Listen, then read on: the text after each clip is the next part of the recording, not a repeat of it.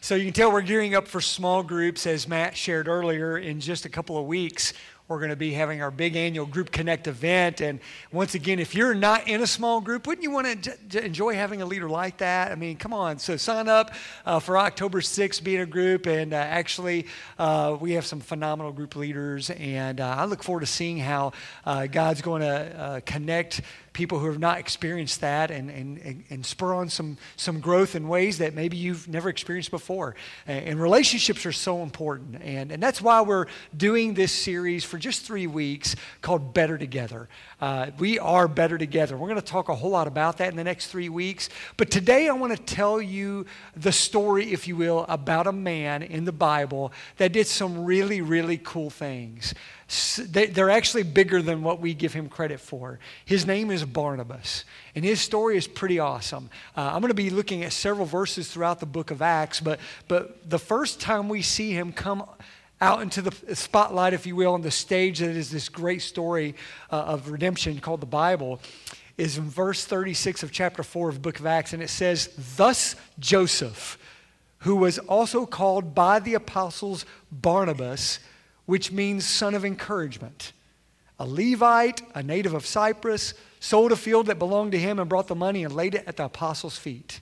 We kind of skirted around this verse a few weeks ago when we were talking about the importance of generosity as we follow Christ and as we fulfill his mission. And he's an example of someone who is so generous. He sold part of his property, laid the money at the feet of the apostles so they could take it to help with the poor and advance the gospel work that they were doing. But we get introduced to him, and I don't know if you've heard of Barnabas before in the Bible. Maybe you didn't know his real name is Joseph. Barnabas was his nickname. The apostles, the men who had seen Jesus, walked with Jesus, saw the resurrected Jesus, and was teaching everybody about Jesus. I don't know what it was about Barnabas. Well, I guess we'll find out what it was about Barnabas. But he was so encouraging, they gave him this nickname, son of encouragement. I always think that's funny because they were basically saying, "You're so encouraging, your daddy's encouragement," is what they were saying there. That's how encouraging you are. So that was his nickname, son of encouragement, Barnabas. Now, we see him doing something pretty incredible. I would say it's one of the most pivotal moments in the history of Christendom. Happened in chapter 9 of the book of Acts in verse 27. It says, "But Barnabas took him and brought him to the apostles and declared to them how on the road he had seen the Lord who spoke to him, and how at Damascus he had preached boldly in the name of Jesus." So you may know who the he is in this verse. Anybody? Say it out. Yeah, Paul. The Apostle Paul as we know him. The same Apostle Paul that is perhaps the greatest missionary that's ever lived, whom God inspired to write at least, 13 books of the 27 books of the New Testament. This is Barnabas. Now, before he was called Paul, he was Saul. And he was from Tarsus. And so Barnabas took this Saul, who had been a murderer of Christians. He had gone around trying to get Christians arrested, trying to get people who followed the way of Jesus, trying to get them imprisoned, trying to silence them. That was Saul. He was the hero of the Jewish believers who rejected Jesus Christ. He was their guy. He was their star player, if you will. And so Saul had this amazing experience on the road to Damascus, and his life was changed forever. In fact, by the time Barnabas took Saul to meet the apostles to vouch for him, he had had that experience, most scholars believe, probably 2 to 3 years before then. This wasn't like, hey, last week this happened to Saul. This was years ago this happened to Saul. And people still struggled believing that this Saul was not the same bad guy that he was. And so Barnabas made a connection. He said, I've got to take Saul and introduce him to the apostles so that they can see what God is doing in this man's life, so they can see what's happening with him. I believe this is so pivotal because this is the beginning of Saul becoming Paul the apostle. I would argue, and this may sound crazy, and this may even be wrong, I don't know, but the emotion within me is that there would be no Paul without Barnabas. Barnabas was the one that said, I see that, And I need to take this amazing story that happened in this man's life and bring it to these apostles who have followed Jesus. They need to meet each other. We need to make a connection between them and see what God will do. And boy, have we seen what God did as a result of that connection. Now, fast forward to chapter 11, verses 22 through 26 in the book of Acts. And it says this, the report of this came to the ears of the church in Jerusalem, and they sent Barnabas to Antioch. Let me pause for a moment there. What is this? What did they hear? At the beginning of this movement, what I would call the church was born in the book of Acts. At the beginning of this movement, there began a tension that was felt because basically the command center of this movement was still in Jerusalem. And so most of the believers who were following Jesus were Jewish believers. But in Antioch, something was changing. Non-Jewish people, known as Gentiles, were coming to faith in Jesus Christ. And really cool things were happening that was hard to ignore. It was as if God was making it very clear to the Jewish believers that my hand is upon not just you, but the entire world.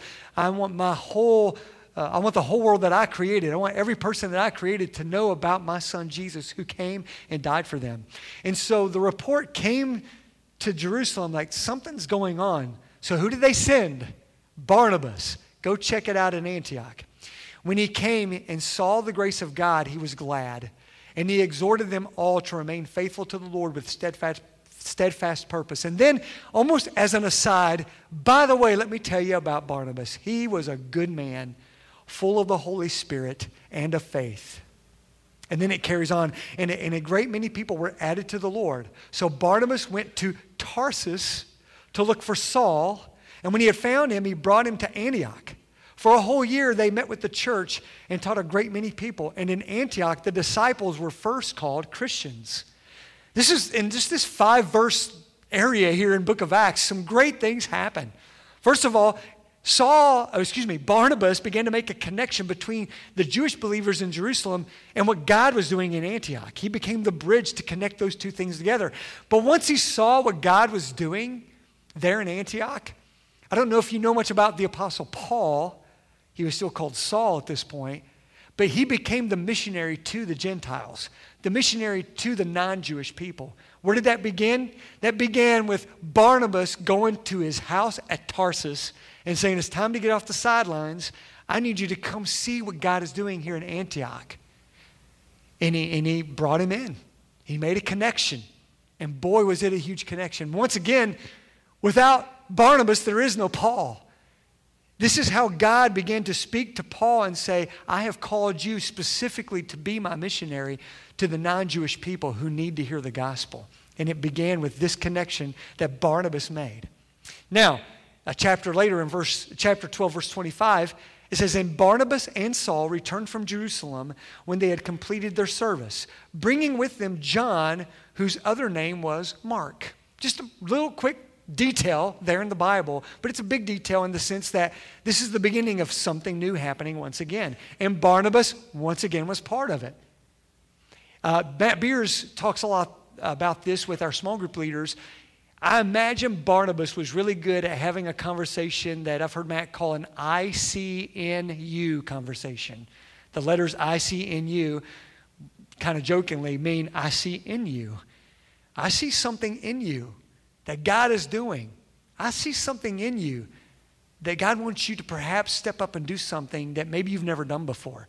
It's as if that's what Barnabas was just inherently, organically, naturally good at. I imagine he had that kind of a conversation in Tarsus with Saul, saying, God is doing some amazing things in Antioch, and here you are in Tarsus, but I see in you something different. You need to come with me to Antioch. I have a feeling he had that same conversation with John Mark. You need to come join our mission team because I see in you something. And that's what Barnabas was inherently good at. Now, let's fast forward 3 more chapters. Acts 15, verse 12. It says this, and all the assembly fell silent, and they listened to Barnabas and Paul. Now he's called Paul. He got his new name. Listen to Barnabas and Paul as they related what signs and wonders God had done through them among the Gentiles. Now, in isolation, you'll be like, what's that verse talking about? Here's what's happening. The movement of God And the spread of the gospel among non-Jewish believers was reaching a fever pitch to the point where it was actually making Jewish believers nervous. In fact, some Jewish believers had started saying in cities like Antioch, you know what? I'm glad that God is moving among these non-Jewish people, but really God still wants these non-Jewish people to kind of be Jewish also. Like the one symbol, if you will, of being a good Jew, a good Jewish male was to be circumcised. There were people saying, yeah, I know you're a Gentile and you believe in Jesus Christ now and the Holy Spirit is upon your life, but you still need to get circumcised and be a good Jew. That's what was starting to be said. It became a little bit of a source of conflict. And so because of that, Barnabas and Paul left where they were and came to Jerusalem, and they were basically having this big, giant business meeting, council meeting, if you will, about what to do about what's going on. And what Barnabas and Paul said right there in the midst of that council changed everything. The result of the meeting was we have to acknowledge that God is moving in a powerful way, and He didn't call people to become a Jew and then become a Christ follower. This isn't Jesus plus. The gospel isn't Jesus plus a little bit more. Jesus said on the cross, it is finished. Jesus is enough. He is everything. Even Peter stood up at that meeting, and he was the missionary to the Jewish people, and he was like, y'all, God is doing something awesome among the non-Jewish people. Let's not get in the way of it. And Barnabas talked, and Paul talked. And once again, God used Barnabas to connect the Jewish believers there in Jerusalem to the non-Jewish believers all over that area. It was a huge moment. Now, in that same chapter, in verses 37 through 39, something interesting happens. It says, now Barnabas wanted to take with them John called Mark. But Paul thought best not to take with them one who had withdrawn from them in Pamphylia and had not gone with them to the work. And there arose a sharp disagreement so that they separated from each other. Barnabas took Mark with him and sailed away to Cyprus. Now, Barnabas is an encourager. And I don't know if hearing us talk about an encourager today does this for you, but when I think of hearing that someone's an encourager, sometimes in my mind's eye I will picture people that I feel are very encouraging people. They've been a very big source of encouragement in my life. So maybe even right now you're thinking of someone, the name, the face of someone who's just an encouraging person in your life. Now, not all encouragers are the same, but I will tell you when I think of the people who are very encouraging in my life, they're usually really, really chill people. They're very joyful, easygoing, very people, if you will. And when I see someone who is such an encouraging person get upset and get bothered, get offended, and almost kind of, throw something back at somebody, a little disagreement going on, that causes me to be like, whoa, the encouraging person is not happy. And you know what I actually do is I kind of judge the other person like, you made them mad? I mean, they're sweet people. They're encouraging. You made the encourager mad? Something's got to be wrong with you, right? It tells me that the Apostle Paul is probably the Enneagram type 8 or 9, where he's like, yeah, this is what we're doing, and I'm bulldozing through here. And John Mark left us. And we don't know why he left in Pamphylia. But John Mark was on this mission team, and he said, I'm out. Maybe he got homesick. Maybe it got too hard. I don't know what it was. We don't know the details. But he did leave and abandon them, if you will. That's kind of a strong way to put it. But Paul said he abandoned us. So he's not coming with us on this trip. And here's what I see in Barnabas. This is the way you make an encourager mad. Encouragers are such sweet people most of the time. You want to make an encourager mad? Discourage the person that they encourage. They'll fight you over that. Like, I'm encouraging this guy. I see something in John Mark. He needs to go with us on this trip. No, he doesn't. He abandoned us. There was a sharp disagreement. And there's a whole other sermon here about how God can take sometimes a resolved conflict and do amazing things in it. They agreed to disagree, and 2 mission teams were formed. That's not necessarily a bad thing. And if you continue to read in the New Testament, there's little hints dropped that Paul came around about John Mark after all, which is a good thing because most scholars believe that's the guy that wrote the Gospel of Mark. He's a pretty cool dude. Give him a chance here, Paul, right? But that's what's amazing is that, and I see in Barnabas here, he was such a strong people connector. He was such a strong encourager that the one thing that got him almost backslidden was when you tried to discourage someone, he was trying to encourage. When you tried to make a disconnection, when he was trying to make a connection. Why are we saying all this? Why is this so important? Because of this. You never know how one personal connection may change a life for eternity. Oftentimes, I don't get up and talk about the amazing ability of Barnabas to change the world. But he did, and it wasn't him, it was God. But God used him. He used something that he did very inherently. He was a people connector. He got people together. Hey, apostles, you got to come meet Saul of Tarsus. Tell him what happened to you on the road to Damascus. He went and connected those people together. And when he saw what God was doing in Antioch, he went to Saul and said, you got to come see these people, meet these people at Antioch. It's amazing what God is doing there.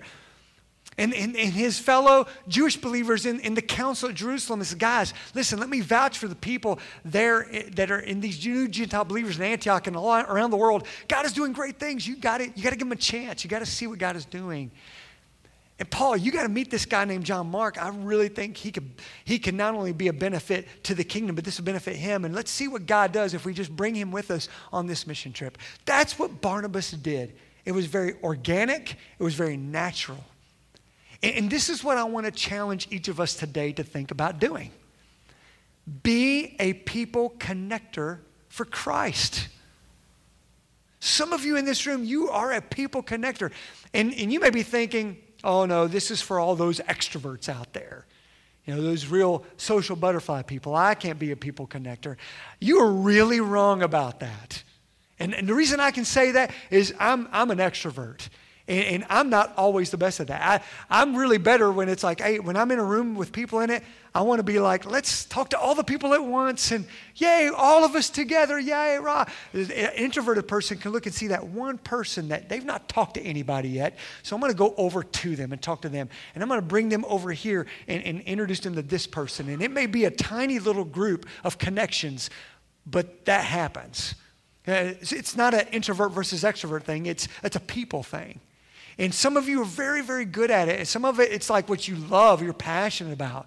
You look forward to getting to the weekend, you're not working anymore, so you can throw out the cornhole boards in the driveway and say, hey, neighbor, come on over, let's hang out together. You look forward to that. You like getting together with people. Or maybe that's not who you are. Like, nope, I'm kind of a hermit when it comes to, when I get home, I'm in my cave. But you like interacting with people on a smaller scale. Meet this one person at this coffee shop, meet this other person over here. What if you did that and you took Christ with you as you did it? That you see this as not just something that you just do because it's just what you do, but it's because God has given you that organic, innate thing in you. What if you took Christ with you in all those places? What might God do with that? You never know how making just a personal connection, just one personal connection, can transform a person's life for eternity. Just because Barnabas said, you know what? Nobody else has given this Saul a chance. I'm going to go bring him to my friends and let them meet him. And man, the world got turned upside down because of that one meeting, one connection. Don't underestimate the connections that you make happen, that you do yourself. They are huge, especially if you make sure you take Christ with you as you do it. I've talked with people about, hey, I do this. It's made me think about this. Like, there's things I do that I enjoy doing with other people, but I don't always look at it as, hey, I take Christ with me. What if Christ is one of the people there with us? And what if God does something with that? I'm not just hanging out. There's an opportunity here for someone to maybe see Jesus Christ in my life or to hear me speak his name. And then, as we've sung earlier, man, there is no other name by which our lives can be changed for eternity. And there is no other name that has the hope for us, for our lives, not just for eternity, but for here and for now. There's no other name by which we can have our lives restored from the brokenness that we've endured. So what if we are people connectors, but we're people connectors for him? And now I'm going to get even more specific with you. We need more people connectors at Hickory Grove, a.k.a. small group leaders. Shameless plug. But we need more. We spent the last 6 weeks before today talking about our one thing that we do. We walk with God. We walk with God together. And what does that look like as a church? Man, we're walking with Christ together into the lostness, and we're reaching people who are lost apart from Him. Amen. Praise God. We got a light board that's lit up with 46 bulbs. 46 people have taken their first next step of being baptized, declaring their faith to the world. But for every bulb that gets lit, I just wonder this.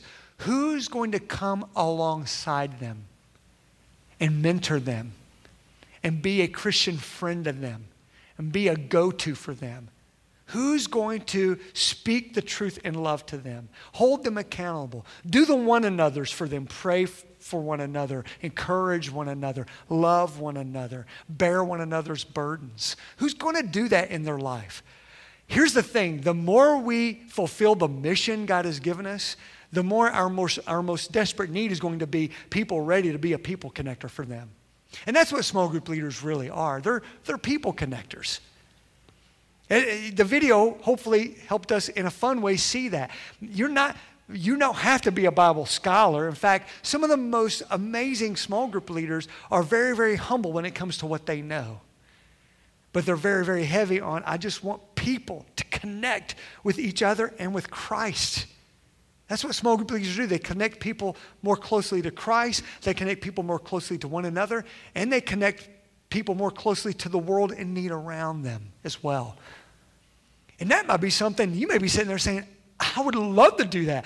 That's what I love doing. I love getting people together. I love doing that. Well, maybe God is planting a seed in your heart to be a people connector for Him in the form of a small group leader. And we talk about next steps all the time here, and maybe your next step today is literally to walk out into the lobby and take the steps downstairs, because that's where Matt Beers and myself are going to be after each service today, to just have conversations with anyone who might be willing to become a small group leader. I promise you, it's not a bear trap. We're not going to be, gotcha, woo, you're a life group leader for life.